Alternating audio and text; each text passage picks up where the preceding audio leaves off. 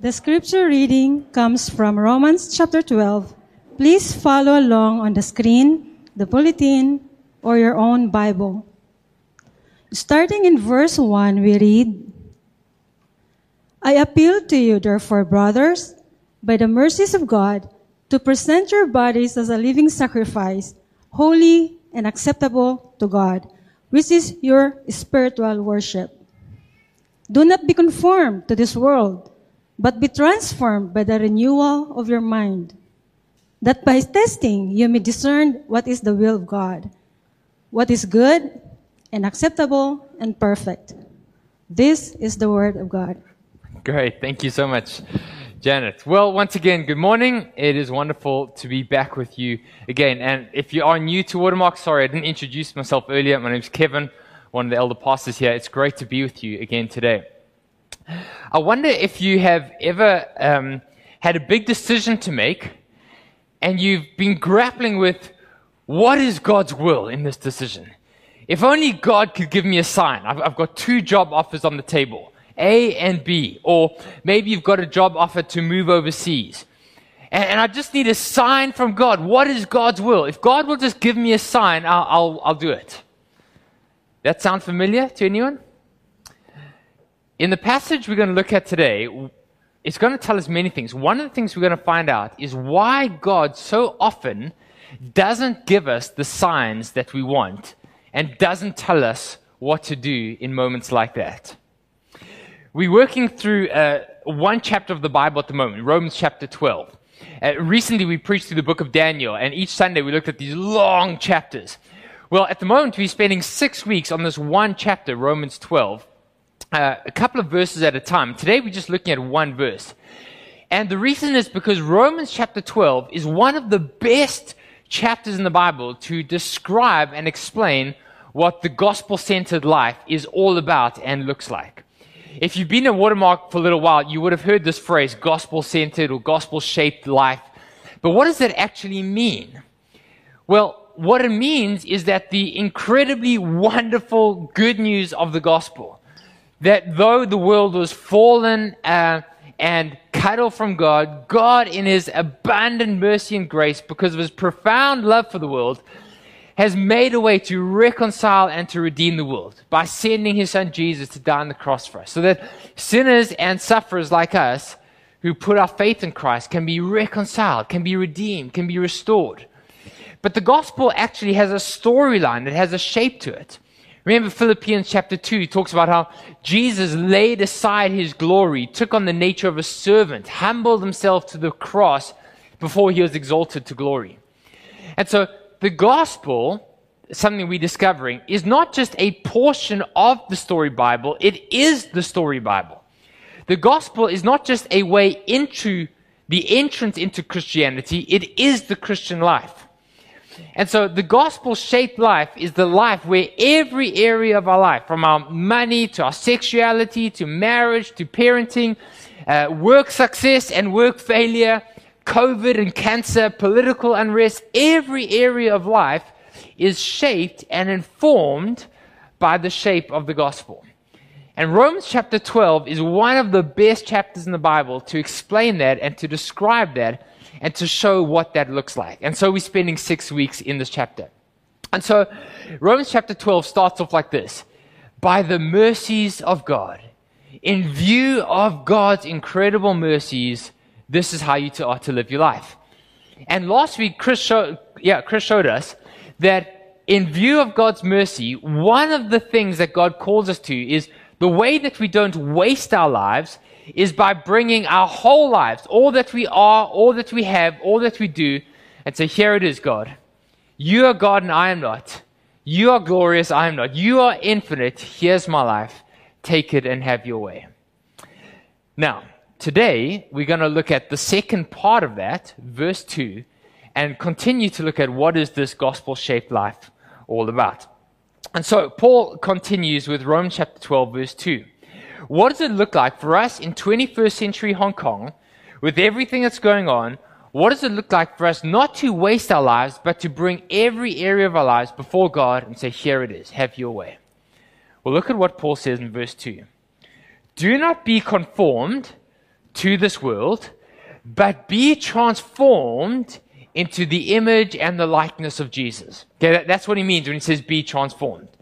And that's the big idea of this verse. That's the big idea of the sermon today. There it is. It's not very complicated. Do not be conformed to the patterns and the thinking and the ethos of this world, but be transformed into the image and the likeness of Christ Jesus. The life that God calls us to, for those of us that are Christians, is one that is not shaped by the worldview, the ethos, or the thinking of our culture, but one that is shaped and informed by the mercies of God and by the gospel, into the likeness of Jesus. By the mercies of God, present your bodies as living sacrifices, holy and acceptable to Him. This is your spiritual act of worship. Therefore, do not be conformed to the patterns of this world, but be transformed into the likeness and the image of Jesus. Now, straight away, we need to think about this a little bit more, okay? There's a couple of things we need to clarify. The first one is this. There's a Christian historian by the name of Andrew Walls from Liverpool Hope University. He wrote a book in the 1990s called The Missionary Spirit, I think, and in it he describes the difference between what he calls the indigenous principle and the pilgrim principle, okay? And this is what he says. He says, as Christians, we are called to both simultaneously be both indigenous in our culture, to make our home in our culture, in the cities in which we live, and at the same time see ourselves as pilgrims passing through the culture. So remember Jeremiah 29, we spoke about it a few weeks ago. Jeremiah writes to the exiles in Babylon. He says, build houses, plant roots, make families, have children, engage in the city in which you live. Don't see yourselves as foreigners, engage, make yourself as a home there. But at the same time, there's something that the Bible calls us to be distinctive from the cities in which we live. To not be so engaged that there's nothing distinctive about us. Or in the language of Jesus in John 17, Jesus says, be in the world, but not of the world. Be engaged in the culture, serving the culture, rooted in the culture, loving and serving your city, and yet something separate or something distinctive about your engagement. And Paul says the same thing here. He says in 1 Corinthians, we are to become all things to all men, so that by all means we can win some. And at the same time here, he says, do not conform to the patterns of the world. And so there's this paradox at play in the Christian life. We are both indigenous in our city, making our home here, loving and serving our city, and yet there's something distinctive, something pilgrim about the way that we engage in life here. I think the greatest example of this is Daniel, right? We've just spent 8 weeks looking at the life of Daniel. Here's this man who thoroughly engages in pagan Babylon, serving in the palace, serving their kings, really involved in serving the city of Babylon, and yet there's something so distinctive about him that at times it almost costs him his life. And so when Paul says, do not be conformed to the patterns of this world, Paul is not saying, let's just retreat from society and go build this Christian commune on Lama Island and we all just live in this nice Christian bubble. No, engage in the world, and yet as you do so, be distinctive. Here's the second clarification.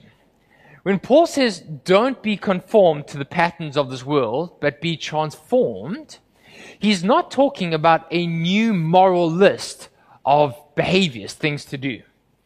So Paul isn't saying, stop stealing, go to church. Stop gambling, read your Bible. Stop swearing, talk nicely. Okay? When Paul talks about this, he's not just talking about outward behavior, even though it will include that. He's talking about an inner transformation of our hearts. Listen to how John Piper describes this. He says, non-conformity to the world does not primarily mean the avoidance of external behaviors. It will include that, of course, but you can avoid all kinds of immoral behavior and still not be transformed in your hearts. Transformation by the mercy of God is not switching from the behavior of the world to the behavior of religion. The Christian alternative to immoral behavior is not suddenly a new list of new moral behaviors. It is the triumphant power and the transformation of the Holy Spirit through faith in Christ by God's mercy, which transforms our inner being. Do you see what he's saying? When Paul describes the gospel-shaped, mercy-informed life and the transformation, he's not saying, stop that stuff and now do a whole lot of these things, A, B, C, D. He's saying, let your inner world, your heart be transformed by who God is and by the grace and the mercy of God. And that's why when Scripture talks about the evidence of a transformed life, it's not go to church, put money in the offering, stop swearing. It's Jesus says, by this will all men know that you are my disciples, that you have love for one another.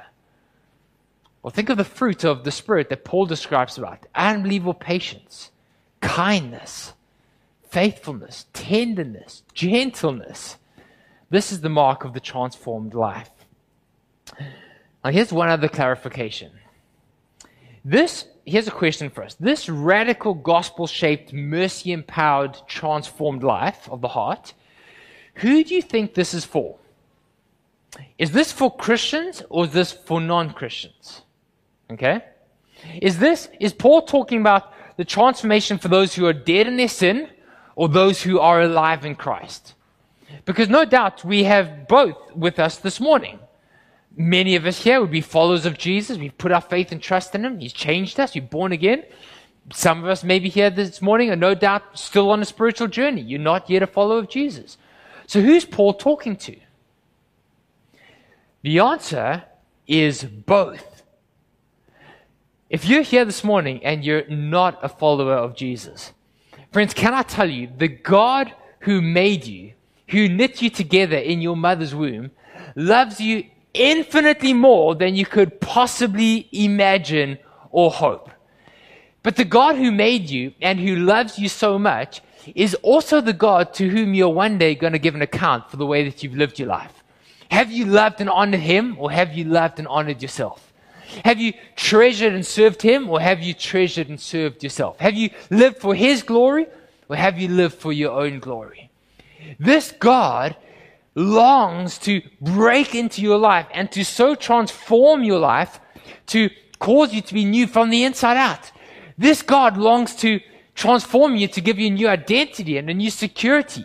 One that's not built on your performance or how people think about you, but built on the fact that you're a son or a daughter of the living God. And so if you're not a follower of Jesus this morning, God wants to transform you. But at the same time, for those of us that are followers of Jesus, Paul says that even the Christian life is not one which is merely put my faith in Jesus 30 years ago and now I just ride it out to heaven. The life of a follower of Jesus is one of constant reformation, transformation, and renewal. 500 years ago, in the time of the Reformation, remember Martin Luther, John Calvin, Zwingli, those guys, they had a Latin phrase. It was this: semper reformanda. Is that right? Something like that, okay? Do you appreciate my Latin?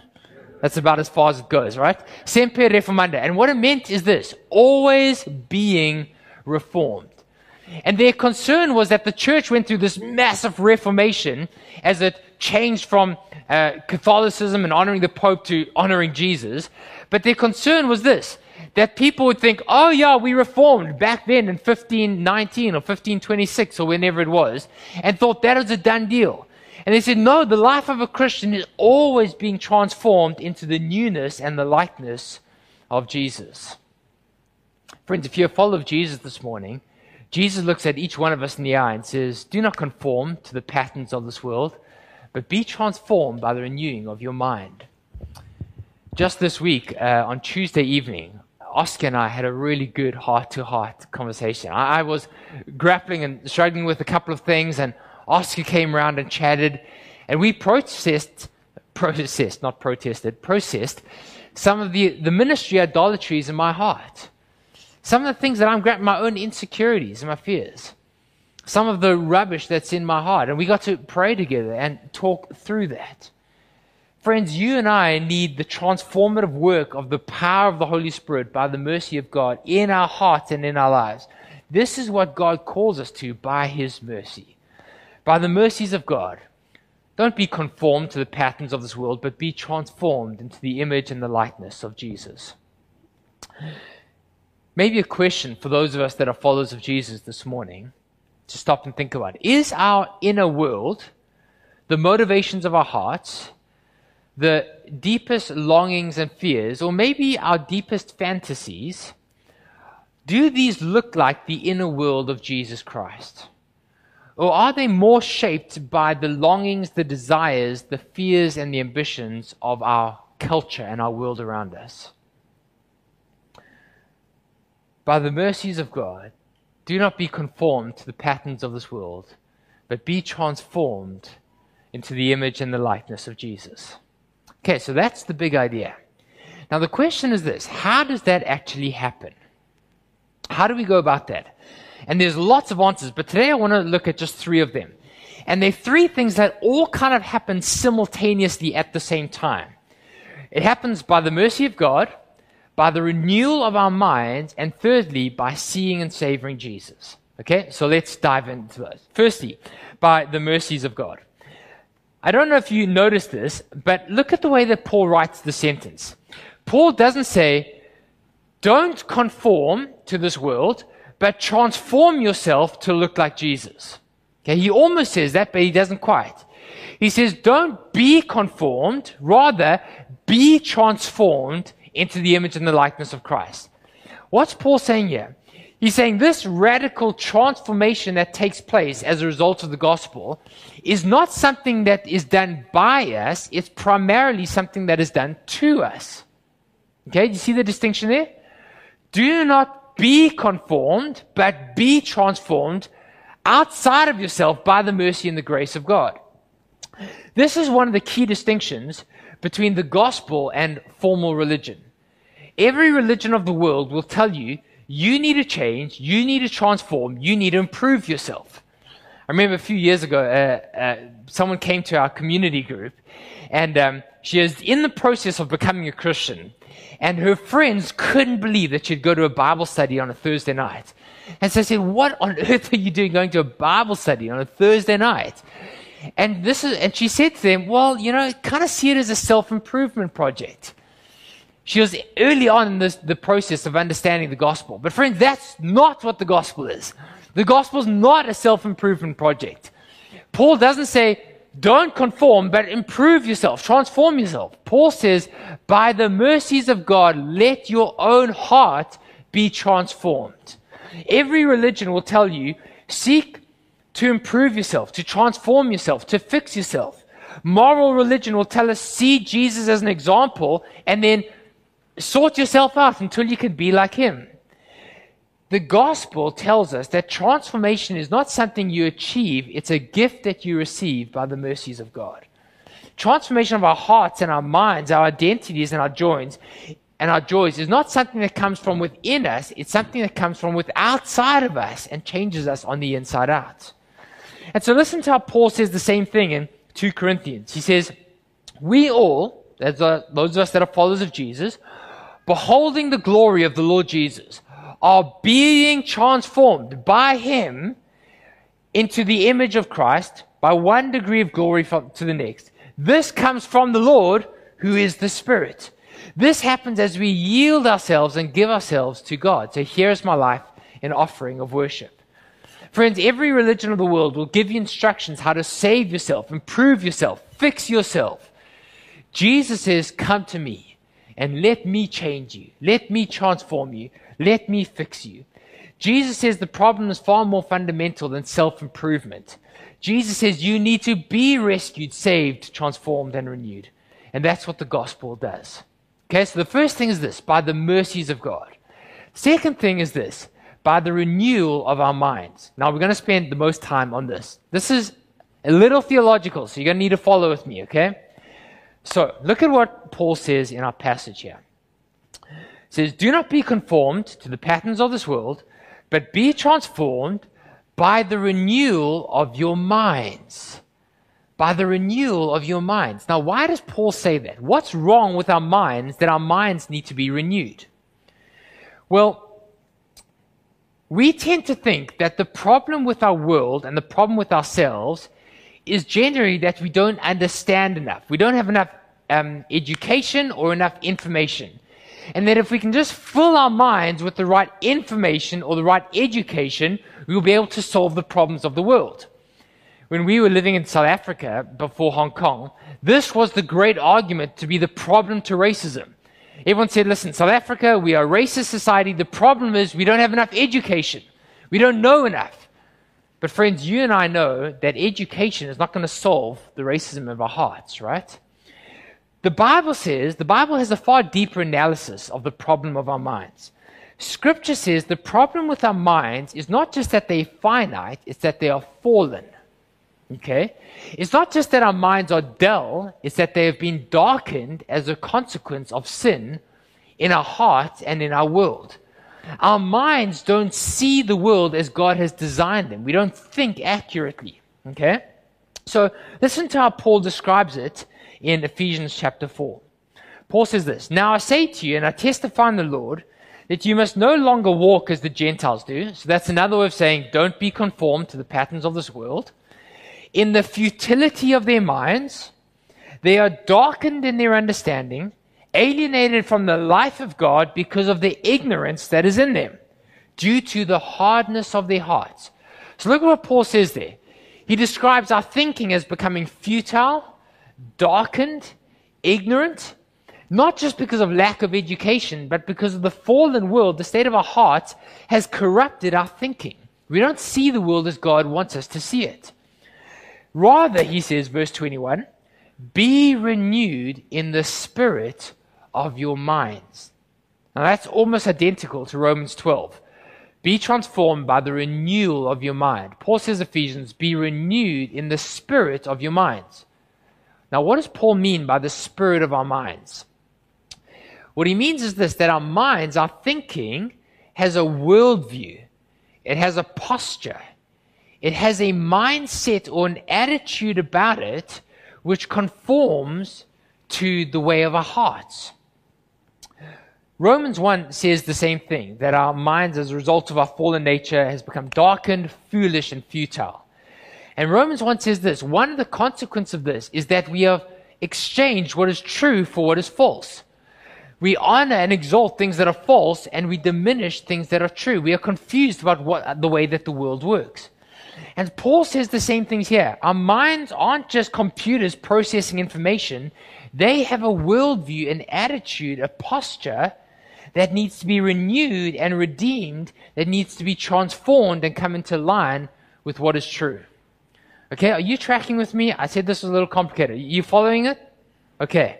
Do not be conformed, be transformed. How does this happen? One way is through the renewal of our minds. Now, we're going to go one step deeper, okay? You're going to have to follow here. How does that happen? Well, there's two ways, two things that happen simultaneously. Look at what Paul says here. Do not be conformed to this world, be transformed by the renewal of your mind, so that by testing or discovering, you may discern or know for yourself what is the will of God, his good, acceptable, and perfect will. Okay? So let's come back to the question we said in the beginning. How many of us here have faced a situation where you've got a decision to make? Job A or job B, job C? God, what is your will? If only you'll tell me your will. How do we know what God's will is? As a pastor, that's one of the most frequent requests I get, okay? Please come and pray for me. I need to know God's will. Give me a sign, okay? Look at what Paul says here. Paul says the normal way that the Christian discovers God's will is not normally through a supernatural sign, writing on the wall, a prophecy, a dream, a vision, or a revelation, even though all those things do happen, and they do happen, and I've had them happen. Okay, not the writing on the wall, that hasn't happened to me. But those other things have happened, those are good. But the main way that we know God's will is not through some supernatural revelation, but rather the usual way we know God's will is having our minds and our thinking and our worldview renewed by the gospel. And then as we live that out and act it out, we discover God's will in the process. Okay? So this is actually how we discover and walk in God's will. Not by supernatural revelation primarily, but through testing or discovering God's will as we allow our thinking and our worldview to be renewed and shaped by Him and the gospel. and as we live that out and take a step of faith, trying to live the gospel-centered life. Okay? So, hopefully this will make sense in a few minutes. Now, just by the way, I am a charismatic. I do pray in tongues. I do believe in prophecy and visions and dreams and all those things. Those are good things. They're in the Bible, and we should pursue them. But here's the key. Many Christians want a crystal ball. And God often, we want a Christian ball so that God will tell us what to do. Take path A, not path B.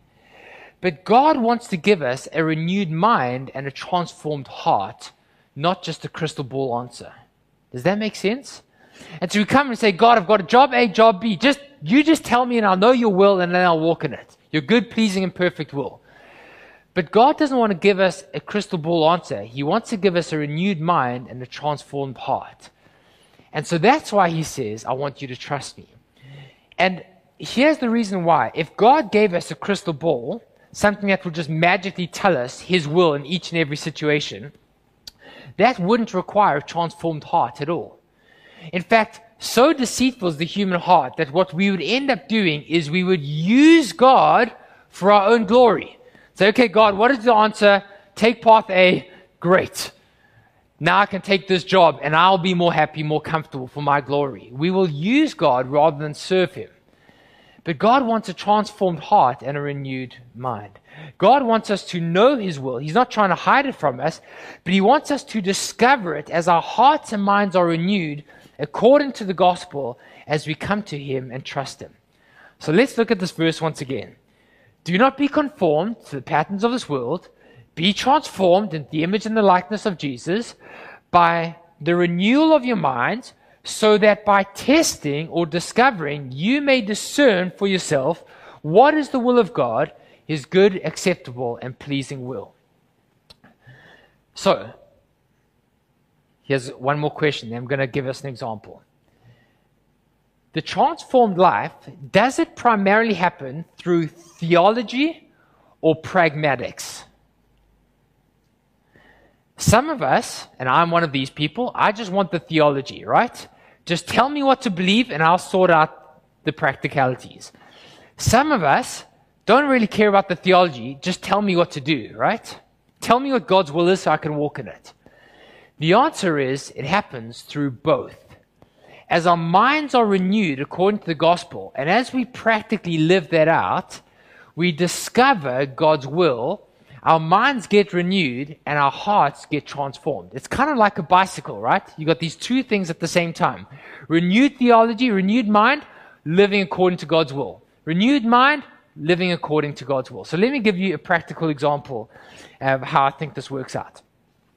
Let's say, for instance, my marriage to Claire is characterized by defensiveness, outbursts of anger, and frustration on my behalf, okay?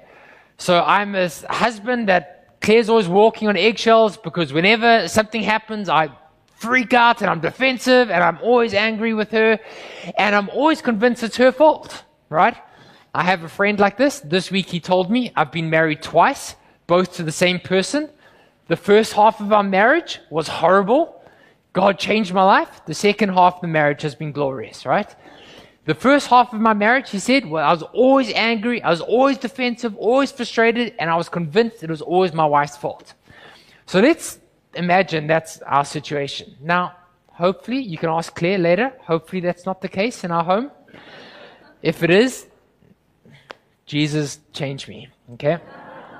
So let's say my home characterized by anger, outbursts of frustration, defensiveness, and I'm convinced it's her fault.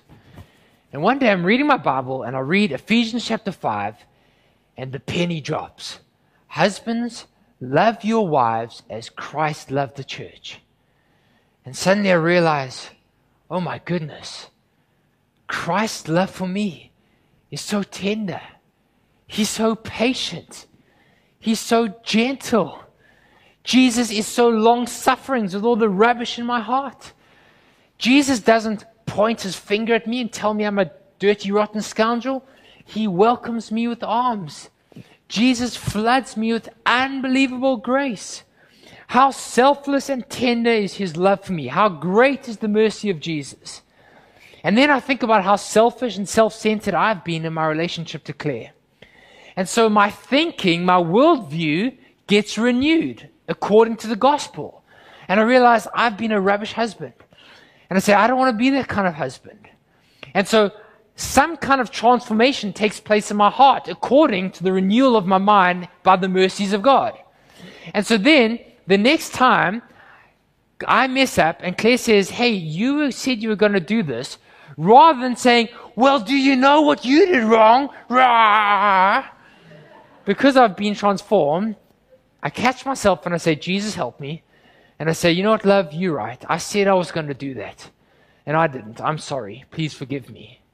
And Claire falls off her chair because she's never experienced a husband like this. And suddenly, over the next few weeks and months, my heart starts to change because actually it's nicer living in a home like that. And Claire starts to transform because she's not so defensive, wondering about her husband that's always going to lash out at her. And suddenly, I actually realize it's quite nice to be a nice husband. And actually, sometimes we learn to laugh about the mistakes that I make rather than accusing her. What's happened there? By the mercies of God, my thinking has been renewed. My heart has been transformed. Okay, it's the bicycle.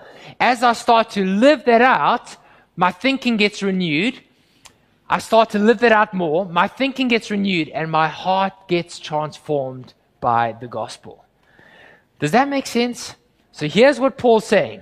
As our thinking is renewed by the gospel, by the mercy of God, we start to believe that, we live it out, we walk it out, we test it, we discern for ourselves what is God's will, we discover the beauty and the pleasure of God's will, which then renews and revitalizes our mind and our thinking. We walk that out, we discover the beauty and the pleasure of God's will, that renews our thinking, we then walk it out and our hearts get transformed.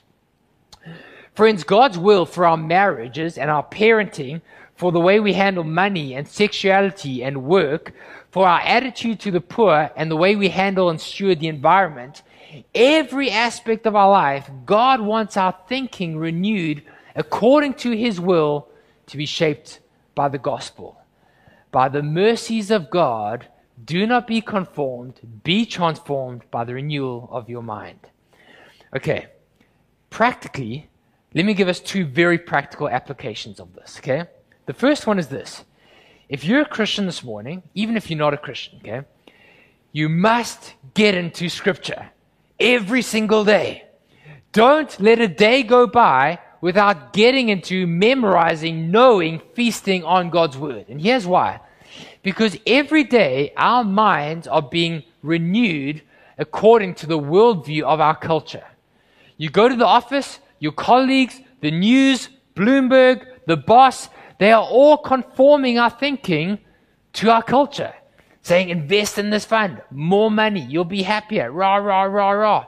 And unless we are day by day being transformed by the truth of God's Word, we'll be conformed by the patterns of this world.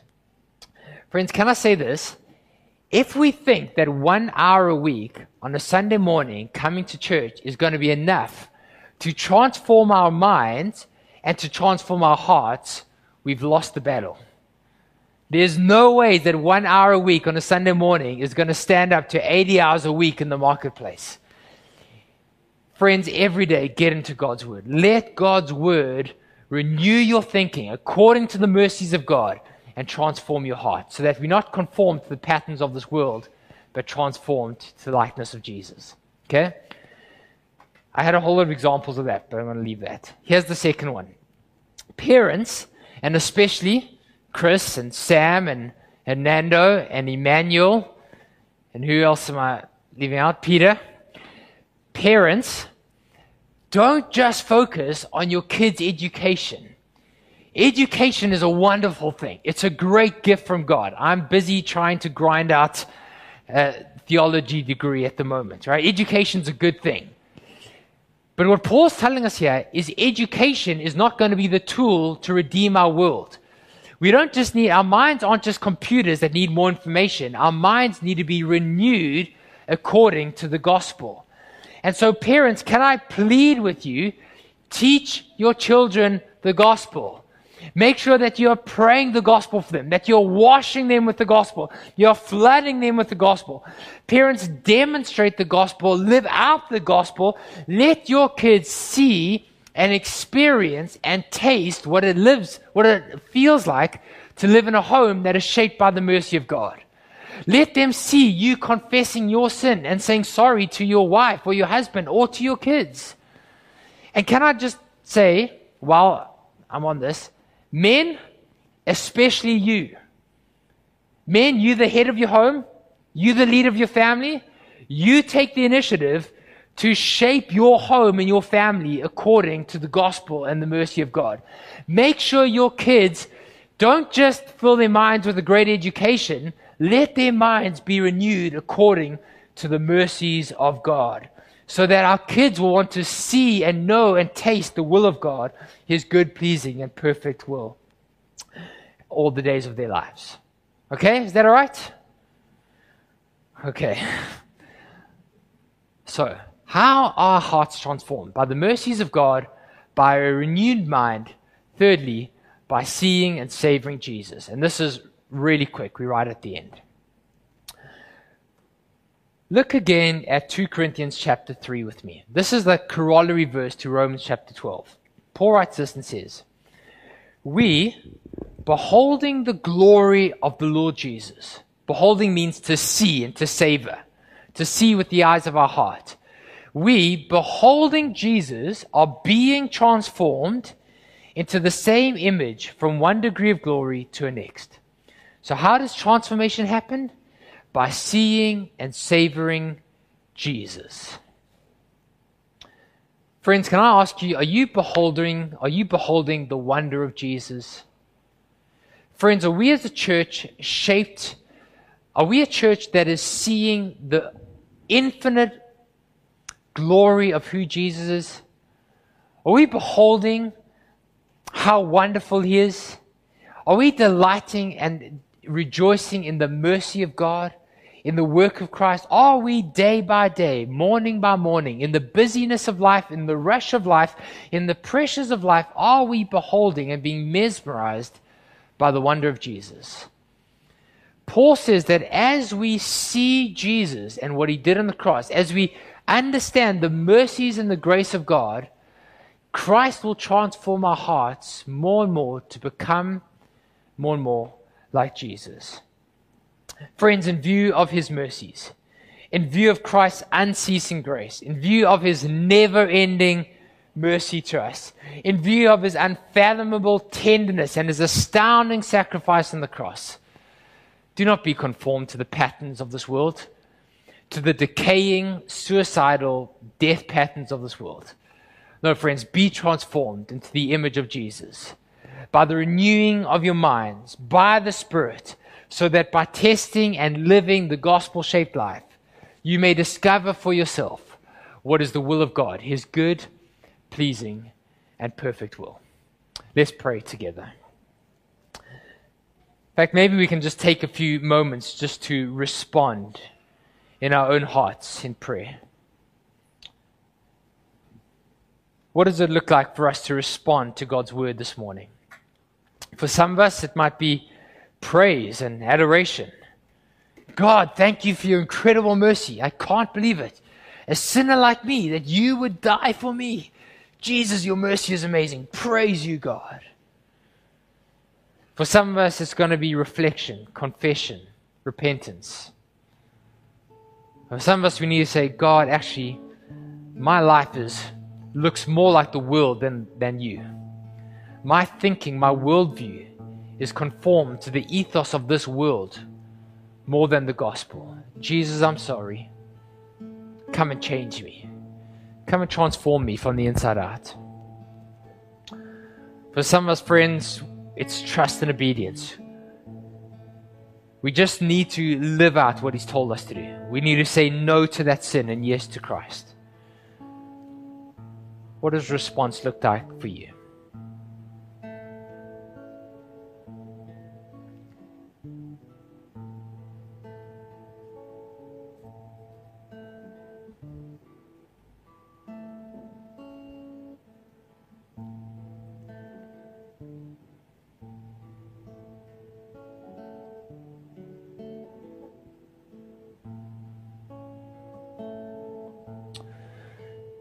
Lord Jesus Christ, Heavenly Father, Holy Spirit, 3 in 1. God, we are astounded at who you are and your incredible mercy. Thank you for your unceasing grace, your indescribable love for us. God, thank you for the gospel. Jesus, thank you that you don't just save us and then you leave us to our own devices. You continually work on us, reforming us, shaping us, helping us, renewing us. Ransomed, healed, restored, forgiven. Thank you. Jesus, come and continue to transform our hearts. God, won't you shape us individually and as a church to be more like you, Jesus? May we be transformed more and more into the image and the likeness of Christ. Holy Spirit, I pray, come and work on our hearts now. Lead us to repentance. Lead us to faith in you. Help us to trust you, to love you, to obey you, to have our lives shaped by you and by the mercies of God, we pray. In your awesome and your wonderful name, amen.